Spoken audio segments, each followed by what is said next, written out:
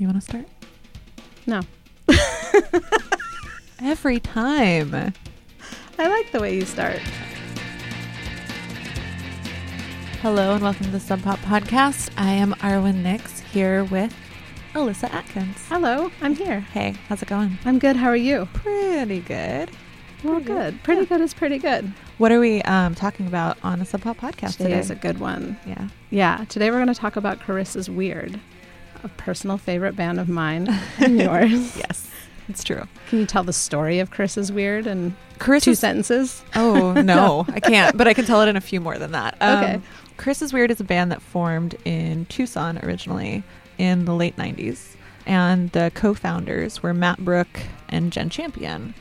And then Ben Bridwell joined up. Carissa's Wierd formed like a bit of a cult following in the late 90s, early 2000s. And they toured for a few years, and the people who loved them really intensely loved them. And then they broke up, and their fans went kind of crazy. And like their CDs, you could barely get them anywhere. And like if you looked on eBay in like 2004, a Carissa's Wierd CD was going for like $300. Really? Yeah. I didn't know that. Yeah. Wow. Okay, so you mentioned that it was Ben Bridwell and Matt Brooke, and then also Sarah Cahoon, who was in that band. Yeah, she was one of the many drummers. Yeah, and those are all artists that went on to be in bands that Sub Pop has continued to work with as well. So our connection to Carissa's Wierd sort of formed like right after they broke up, maybe? Yeah, pretty much. I mean, Band of Horses got signed to Sub Pop, and Band of Horses started because Carissa's Wierd broke up. Right. And then Grand Archives and Sarah Cahoon's solo career. Yeah. Yes. So it all goes from there. And it all does come back to this band, Carissa's Wierd. And Carissa's Wierd, their catalog, essentially, most of their catalog was then put out in the early days of Hardly Art. Right, yeah. Nick Heliotis and Sarah Moody decided to put out all these things, records that had never been released on vinyl, and were then available digitally because they were big fans of the music and they could see the demand for it. Because again, $300 on eBay for a Carissa's Wierd CD. Beloved. Wild. That is crazy. Yeah, no, it really is. It's a lot of money. So that's what the episode is today, is an interview with Jenn Champion about why Carissa's Wierd ended. And when we first started talking about the idea of bands ending, like breaking up, I remember us talking about, what if we just talked to people about the moment they knew that they were done in their band? Yeah, what was the moment they knew it was over? And Jenn and Carissa's Wierd was for sure on the list, but we had a few other people on the list. And what happened when you talked with people about, tell me about why you quit your band? Well, Alyssa, a lot of people got mad, and not at me, but there's just so many intense feelings around a lot of bands breaking up. And there is like, this is like, you're asking me about my divorce, or you're asking me about the worst time in my life, or you're asking me to tell like essentially like the secrets of my family. Right. Because you have these really intimate relationships. And there were people who were totally willing to go on the record with me in a more shallow way and be like, yeah, we broke up. I mean, it was kind of like this day at practice, or we just weren't getting along anymore, or whatever. But most people didn't really want to get into it because people are sensitive to the feelings of the other band members, and they want to make sure that they're not kind of telling someone else's secrets. Right. Or their story to tell, even though the intention never was to tell the whole story of it. It's just so heavy and layered. Yeah. That was the thing that I think really struck me, is how layered a lot of these decisions really end up being. It's not any one thing. It's a whole bunch of reasons. Yeah. No matter how clear I was with my intentions, saying like, no, I just want your singular perspective on what happened. I don't want you to speak for anyone else in the band. People were still kind of touchy about it. Well, and I think it shows how interconnected everybody really is in these bands. And a level of respect, for sure. Yeah. But there was someone who knows what I'm like as an interviewer pretty intimately. And she believed me and was willing to talk about her perspective. And that was Jenn Champion, who's one of the co-founders of Carissa's Wierd, who's also in the band Jenn Champion, formerly known as S, and she's my wife. Well, let's hear from her then. All right, get ready. And one thing, there is a lot of talk about addiction in this episode, and some pretty intense conversation around mental health stuff. So if you as a listener don't feel like you're ready for that right now, then skip this one, because it gets pretty heavy. But if you feel like you're open to it, I think there's a lot of really good stuff in this one.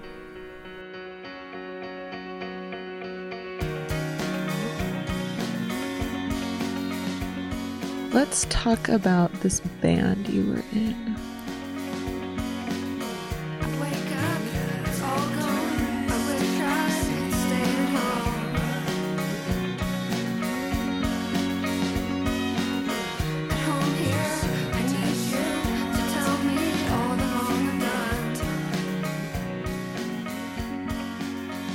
My old band? Yeah, what was your old band called? Carissa's Wierd. How old were you when you formed that band? I guess probably about 17. 17? 17? I didn't know you were that young. Yeah, I was just a teenager.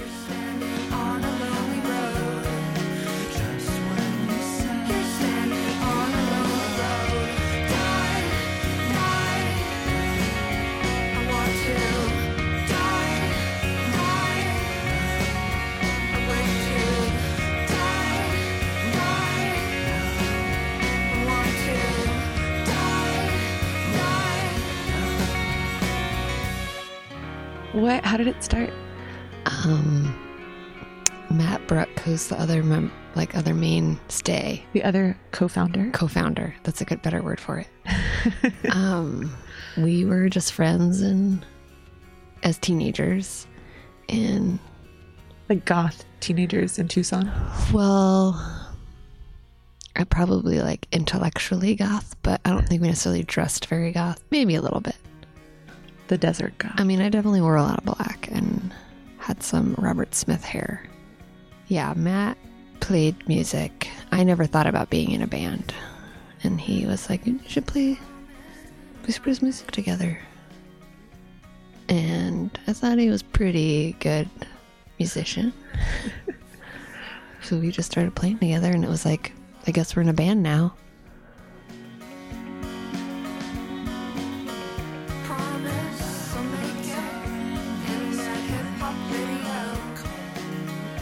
When did you start having people show up to your shows? I must have been 21 or so. So like in the span of like being a band since you were 17 and being 21, it's forever. But, you know, in actuality, like moving to Seattle and then being able to get shows and play with, you know, bands like, you know, it was like Love is Laughter and Murder City Devils at the time. Mark Lanigan. You played with Mark Lanigan? Mm-hmm. I mean, that's my memory. Who knows if it's real? Why do you doubt your memory? You know, science has talked about... Jennifer. Why do you doubt your memory? I was drinking a lot. And science.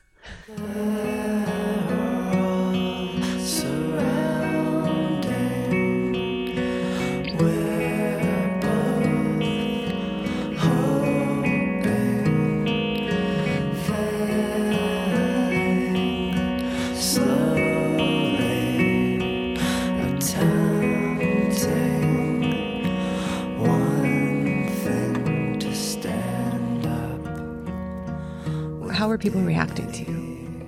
I mean, I feel like people would get really into it. I mean, I guess I want to say we had like really loyal fans. Yeah, I mean, it's hard to explain. I think it just seemed like maybe we were doing something different, or we were very quiet and had violin and piano, and it was very orchestrated. Maybe there was just like an intense vulnerability to it that attracted people who were intense and vulnerable as well. You've been angry from the start, but I know these train wrecks happen all the time.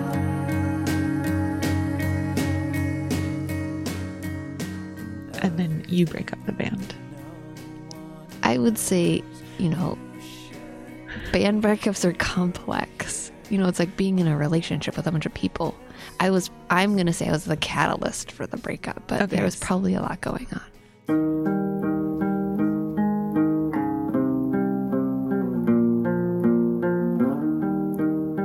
What happened? What was your part?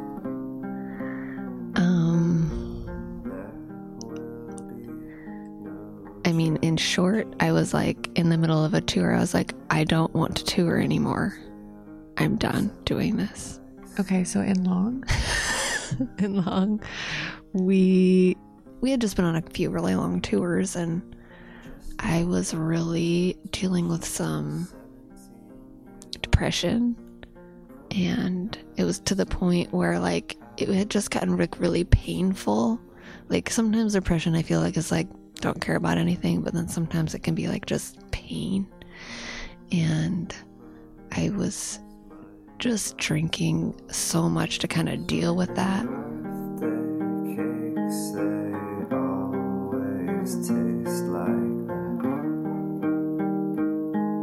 I had like these little airplane bottles I would buy at the liquor store, and sometimes I put them in my socks and drink them at the rest stops and take them into the bathroom, which I don't think anybody knew at the time because we did have a rule of no drinking in the van. Like you weren't allowed to drink in the van because if the driver couldn't drink, no one could drink, So you're drinking a lot. You're very depressed. Are you talking to anyone about how you feel? Not in a like, I think people knew. I think I was surrounded by people who were depressed as well. And that's me maybe projecting or whatever, but I think because of like Carissa's weird content and the style of our band, it just kind of went with, I think, the image of sad, depressed, too much alcohol.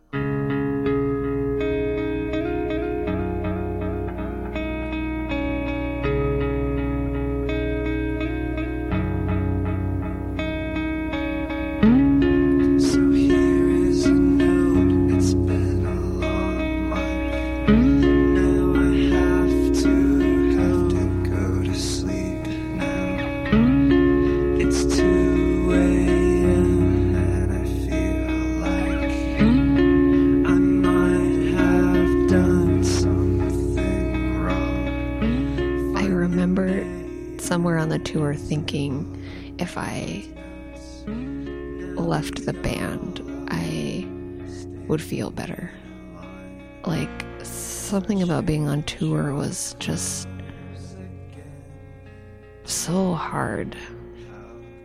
And me drinking at the time was getting really to this point where like I think I felt more like playing a show was like getting in the way of me wanting to get really drunk because I had to have some level of coherentness to be able to play the show.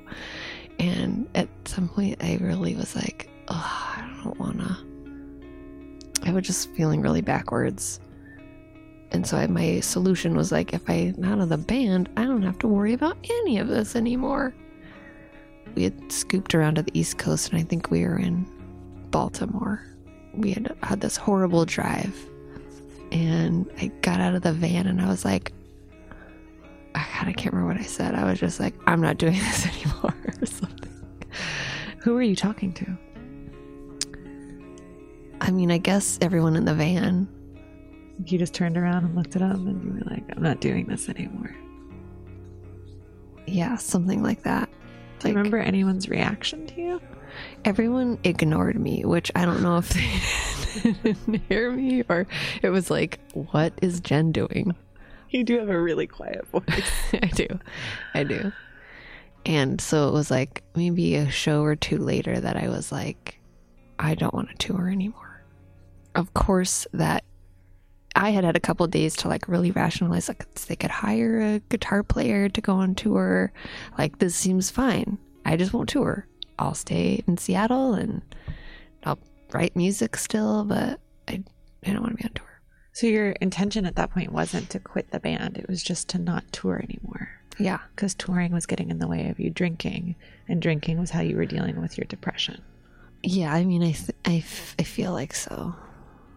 Maybe that wasn't like super clear at the time. It was but, not like, clear at looking the time.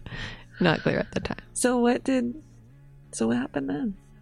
Me and Matt sat down and talked about it. I mean, I feel like people were pretty upset. It was silly to think we could do Carissa's Wierd, not me, because it had been me and Matt for so long.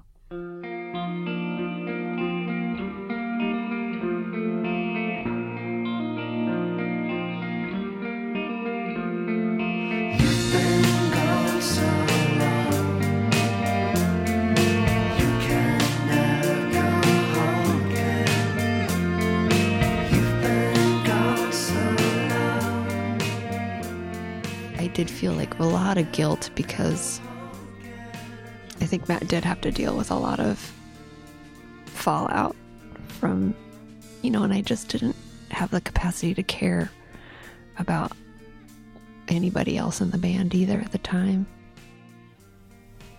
I couldn't talk to anybody about it because I think everyone was pretty upset with me. I think it was clear that I was having a lot of problems.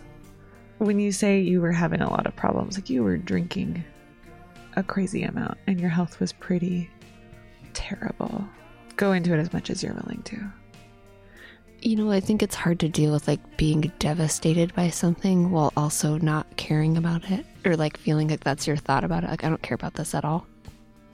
Then not having any structure of being in this band anymore, allowing me to kind of just plummet into this kind of, I can drink as much as I want. I was really struggling with an eating disorder. I think it was like, for me, like any second I didn't have to deal with reality, that's what I was doing. And if I couldn't be drinking, I was doing something with eating or not eating or whatever. And, just something to like kind of control what I was feeling at the time, because I don't think I was able to get a hold of how sad I was.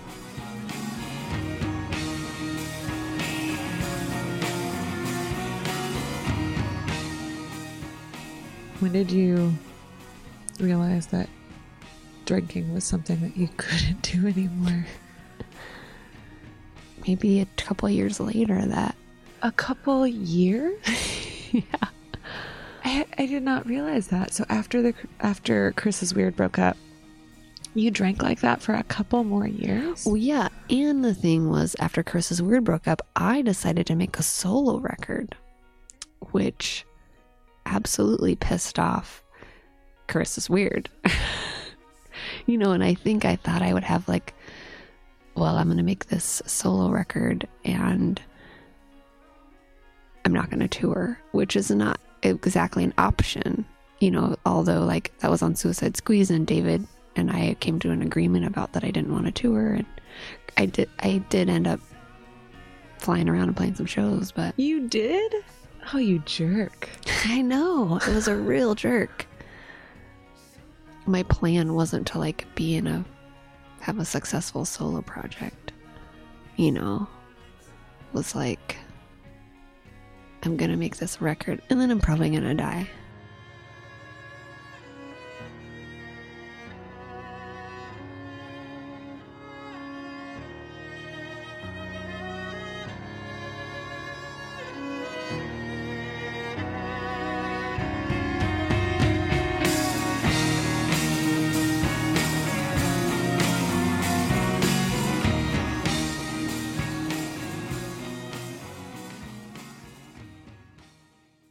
Talk to me about going to the doctor. Well, that was probably what scared me, as I went to the doctor because my insides were hurting. It's like there with my emotional pain, but it's definitely like my body hurts. My inside, there's something wrong on there. I'm like absolutely sure I've got cancer. I am sure that like something is killing every major organ that I have, but which probably is just emotional feelings. And drinking. When I go to the doctor, she's like, you can't drink anymore.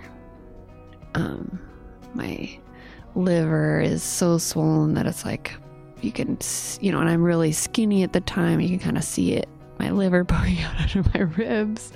It was just like a pretty frightening physical picture to where like there's really something wrong here. In fact, there are very few pictures of you from this time, right? Yeah, I refused to have my picture taken at the time. Like how image-based, music can be sometimes. It's over in the spotlight. Every error, everything you own. So the doctor says you can't drink anymore. Well, she was like, if you keep drinking like this, you're gonna die. How long did she give you? Maybe a year. So how long after the doctor told you that if you kept drinking like this, you would die, did you keep drinking for? I mean, it was probably about a year. Maybe a little less. She was like, you have a year. And you're like, I'll take it. Do you think that, I know that we are laughing about it, but obviously it's very serious. Were you drinking to try to die?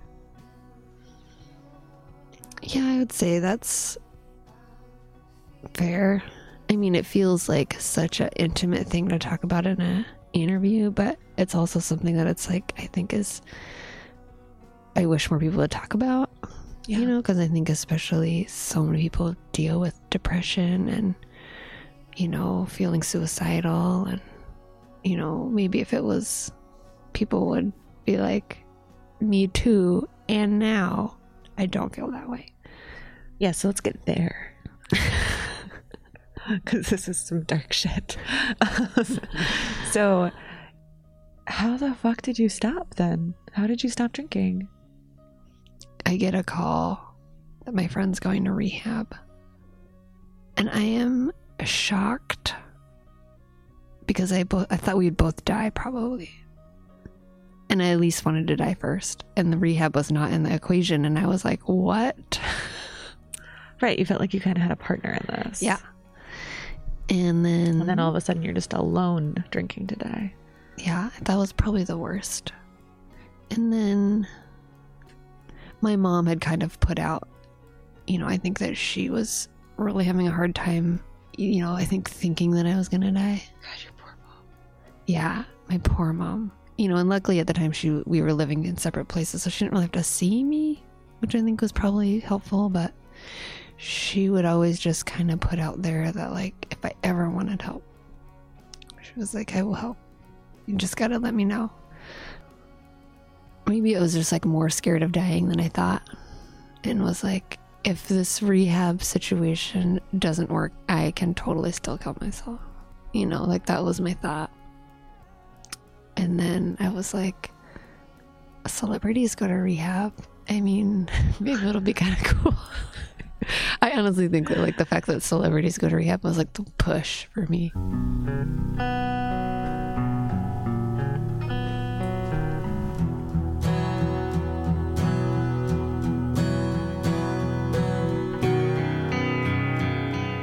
I was in, like a 30-day program. And then right before that was over, the program directors were like, Jenn, you're doing really well, but we think you should go to this other 90-day program. And I was like, what? I'm like, but I'm doing great. I love it. I'm sober. It's awesome. Why do I need to go to another program? But I think kind of like it being the first time in my life where I was like, I should really listen to what other people are saying. And then I'm out of my 90 days and I'm like, yes, I'm going back to Seattle. And maybe it's like I'm 2 weeks out, I'm ending my 90-day program. And they're like, Jenn, sober living is a really good option for you. And I was like, what? I've been here for 4 months. I did reluctantly go to sober living. And then I moved back in with my mom. How long did you live with your mom before you eventually got back to Seattle? Well, probably just like a couple months. That was enough, though. Even though like she was so nice to me. Your mom's wonderful. Yeah, she was a real, I'd probably be dead if it wasn't for her.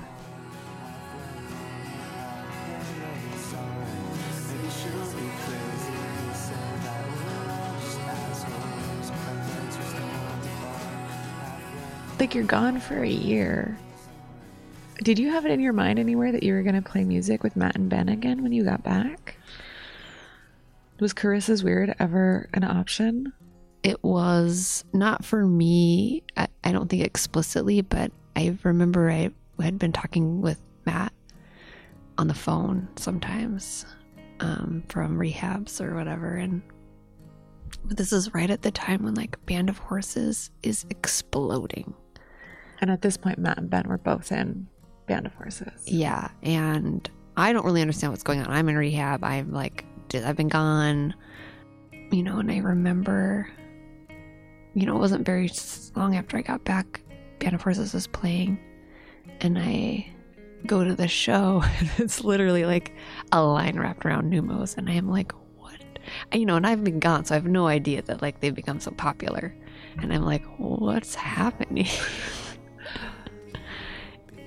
Did you think, maybe this is a naive question to ask, because I've never been in like an actual band, but when you got back, was there ever a thought in your mind that you would just join Band of Horses? I don't know. I don't remember, but I did feel like very disconnected. Like whatever damage I had done, I think as proud of me as they were and as much as they love me, there had been some damage. And, even before I went to rehab, we hadn't really been hanging out or doing anything together, So there was like a distance there that wasn't there before. But I couldn't remember being there before because I wasn't very coherent. Did you feel left behind? Oh, yeah. Like that, it was very hard to deal with. Like, we had been doing Carissa's Wierd for so long, and then it was like they were instantly famous to me. Like instantly, like success, giant tours. And I was like, oh. They're doing David Letterman. And I am like, what is happening? And I think feeling like so happy for them, because I did feel like so guilty about Carissa's Wierd breaking up that I was like, this came out of it.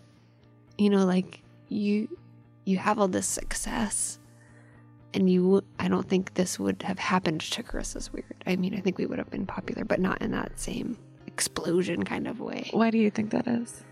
We were just too weird and too dark,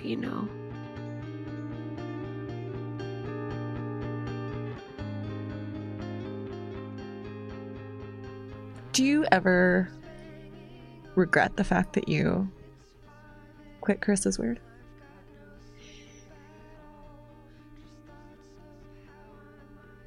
I do sometimes. I think I wish it would have gone a different way. What way? Like, I guess that instead of, feeling like I felt like I had a little too much power in that situation, where I was like, I'm done. And everyone's like, okay. Granted, I think there was probably other things going on in the band at the time that made that band end, because I think if I would have been able to get help at that time,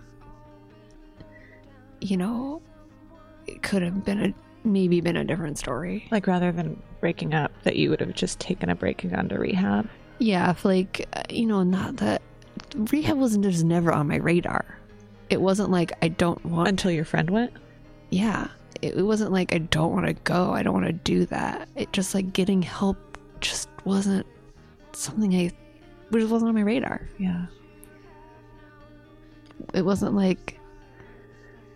Sometimes it's really hard to see you have a problem, Do you remember the first time you played a show sober? I do. How was that? That sounds like it would be terrifying. It was, and it wasn't. I think I was really proud of myself. And I had such a good time. You did? Yeah, I think it was like, oh, I really like doing this. When before I had hated playing live so much.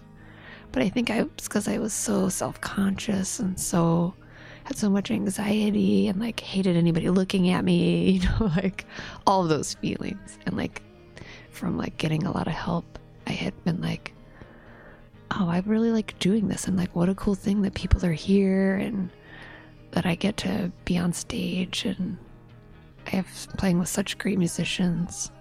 Because there's like a different way to look at things. How long has it been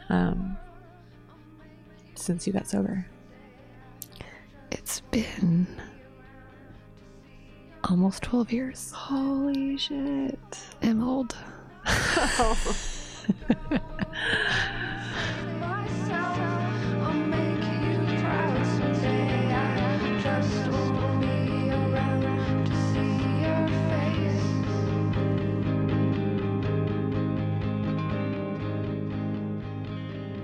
What do you want from playing music now? I was just talking to someone about this the other day. About, I think, just being like, I just want to do this. However I can play music and try and make some money and live. Like, that's what I want to do. If I could just see straight, I'd probably head straight for the door.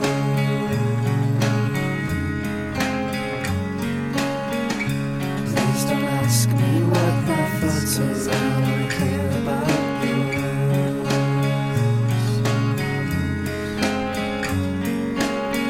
Must be a hole in my head. All my thoughts are slipping out of my head.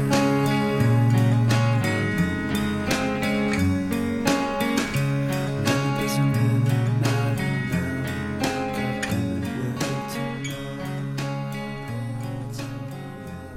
I don't want to take for granted Jenn's candor in this interview, because although she has albums like Ugly But Honest, it's not easy. Just because you have the words doesn't mean it's easy to share that kind of stuff. Just because you know what it felt like and you're willing to have a conversation like that with your wife doesn't mean that you're automatically willing to share that with everyone. So, I mean, the fact that Jenn was able to speak so like eloquently on that and just like really open up, I really appreciate. I feel like it's important, if you can, to be able to share those kinds of stories. You know, as someone who has struggled with drinking too much or being too sad at Yeah. different points, like just hearing someone else talk about how much work it can be, Yes. can be so helpful.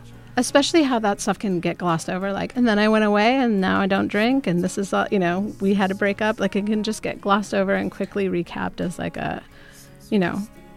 so that's how that went. Yeah. When the reality is like, it's a lot of work, and stuff that can seem really obvious in hindsight, when you're in the moment of it, you can't see it for what it is. And feeling like you're worth the effort Mm-hmm. to put in that kind of work to get yourself help and get sober and whatever can be really, really difficult to put together in your brain. It can be so hard. And, I let Jenn hear this edit before we put it out because I wanted to make sure she felt good about it, because Right. it is so intimate.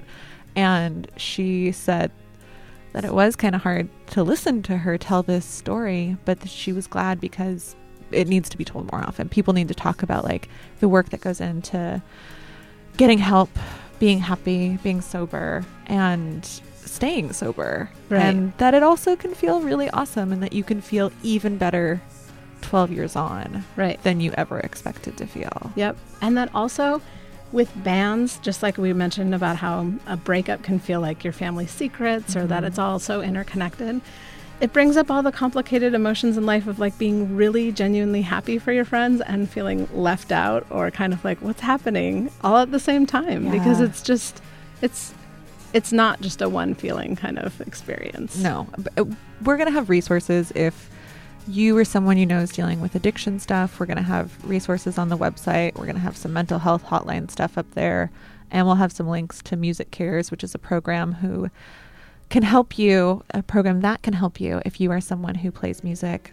They can help you with everything All from kinds like of stuff. dental insurance to like getting you into addiction, a lot of things. And then actually Getting you into addiction help. yeah, not into addiction, getting you out of addiction, getting you help if you're addicted to Right. something. Big thanks to Jenn Champion. I love you. Thank you so much. And also thank you to the bosses here at Sub Pop for, helping make this podcast possible.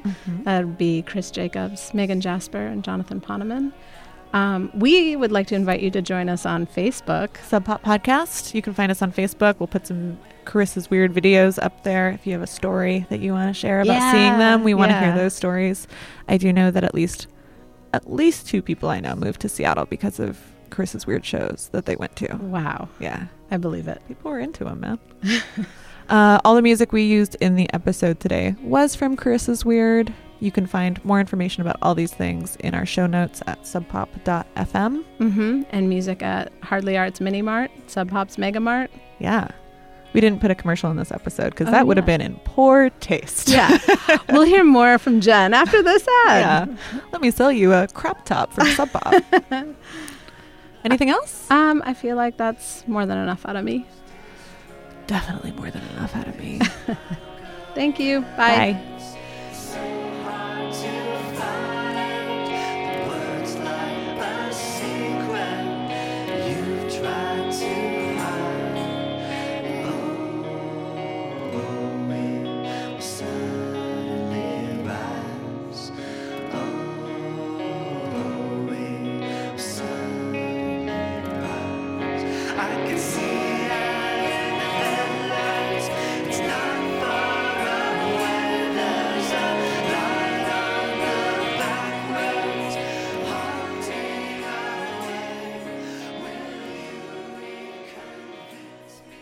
You gotta get your foot in the door. You can't just like top lining house music. No, I don't know. What does that mean? Like right in the, you got some house and you got some dance all night. I thought house was like, is that house? Yeah, and then you put a little singing line on top of it. So if I'm doing like, you do a top line. Dancing all night.